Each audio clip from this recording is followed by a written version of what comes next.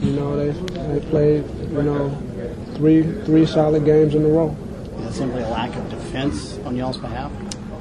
I mean, you could point at that. You know, it's just, you know, they're making shots. You know, I mean, we're a paint team and they're a jump shooting team, and they're finding a way to mix their jump shots with, you know, attacks, and they're doing a good job of it. Drew, the guy scores 22 points in 6 minutes. Is it frustrating and almost awe-inspiring? I mean, it happens. I don't think it happens in the playoffs, but you know, it did. He got into a rhythm, and you know, it was pretty much, you know, a wrap after that. As the guy guarding him, does it become a point of frustration, or is there anything you can do, or you just shake your head and say he's unconscious? Well, you want to take pride in guarding him. I mean, a guy like that, you know, it's just not one guy. It's the help defenders also.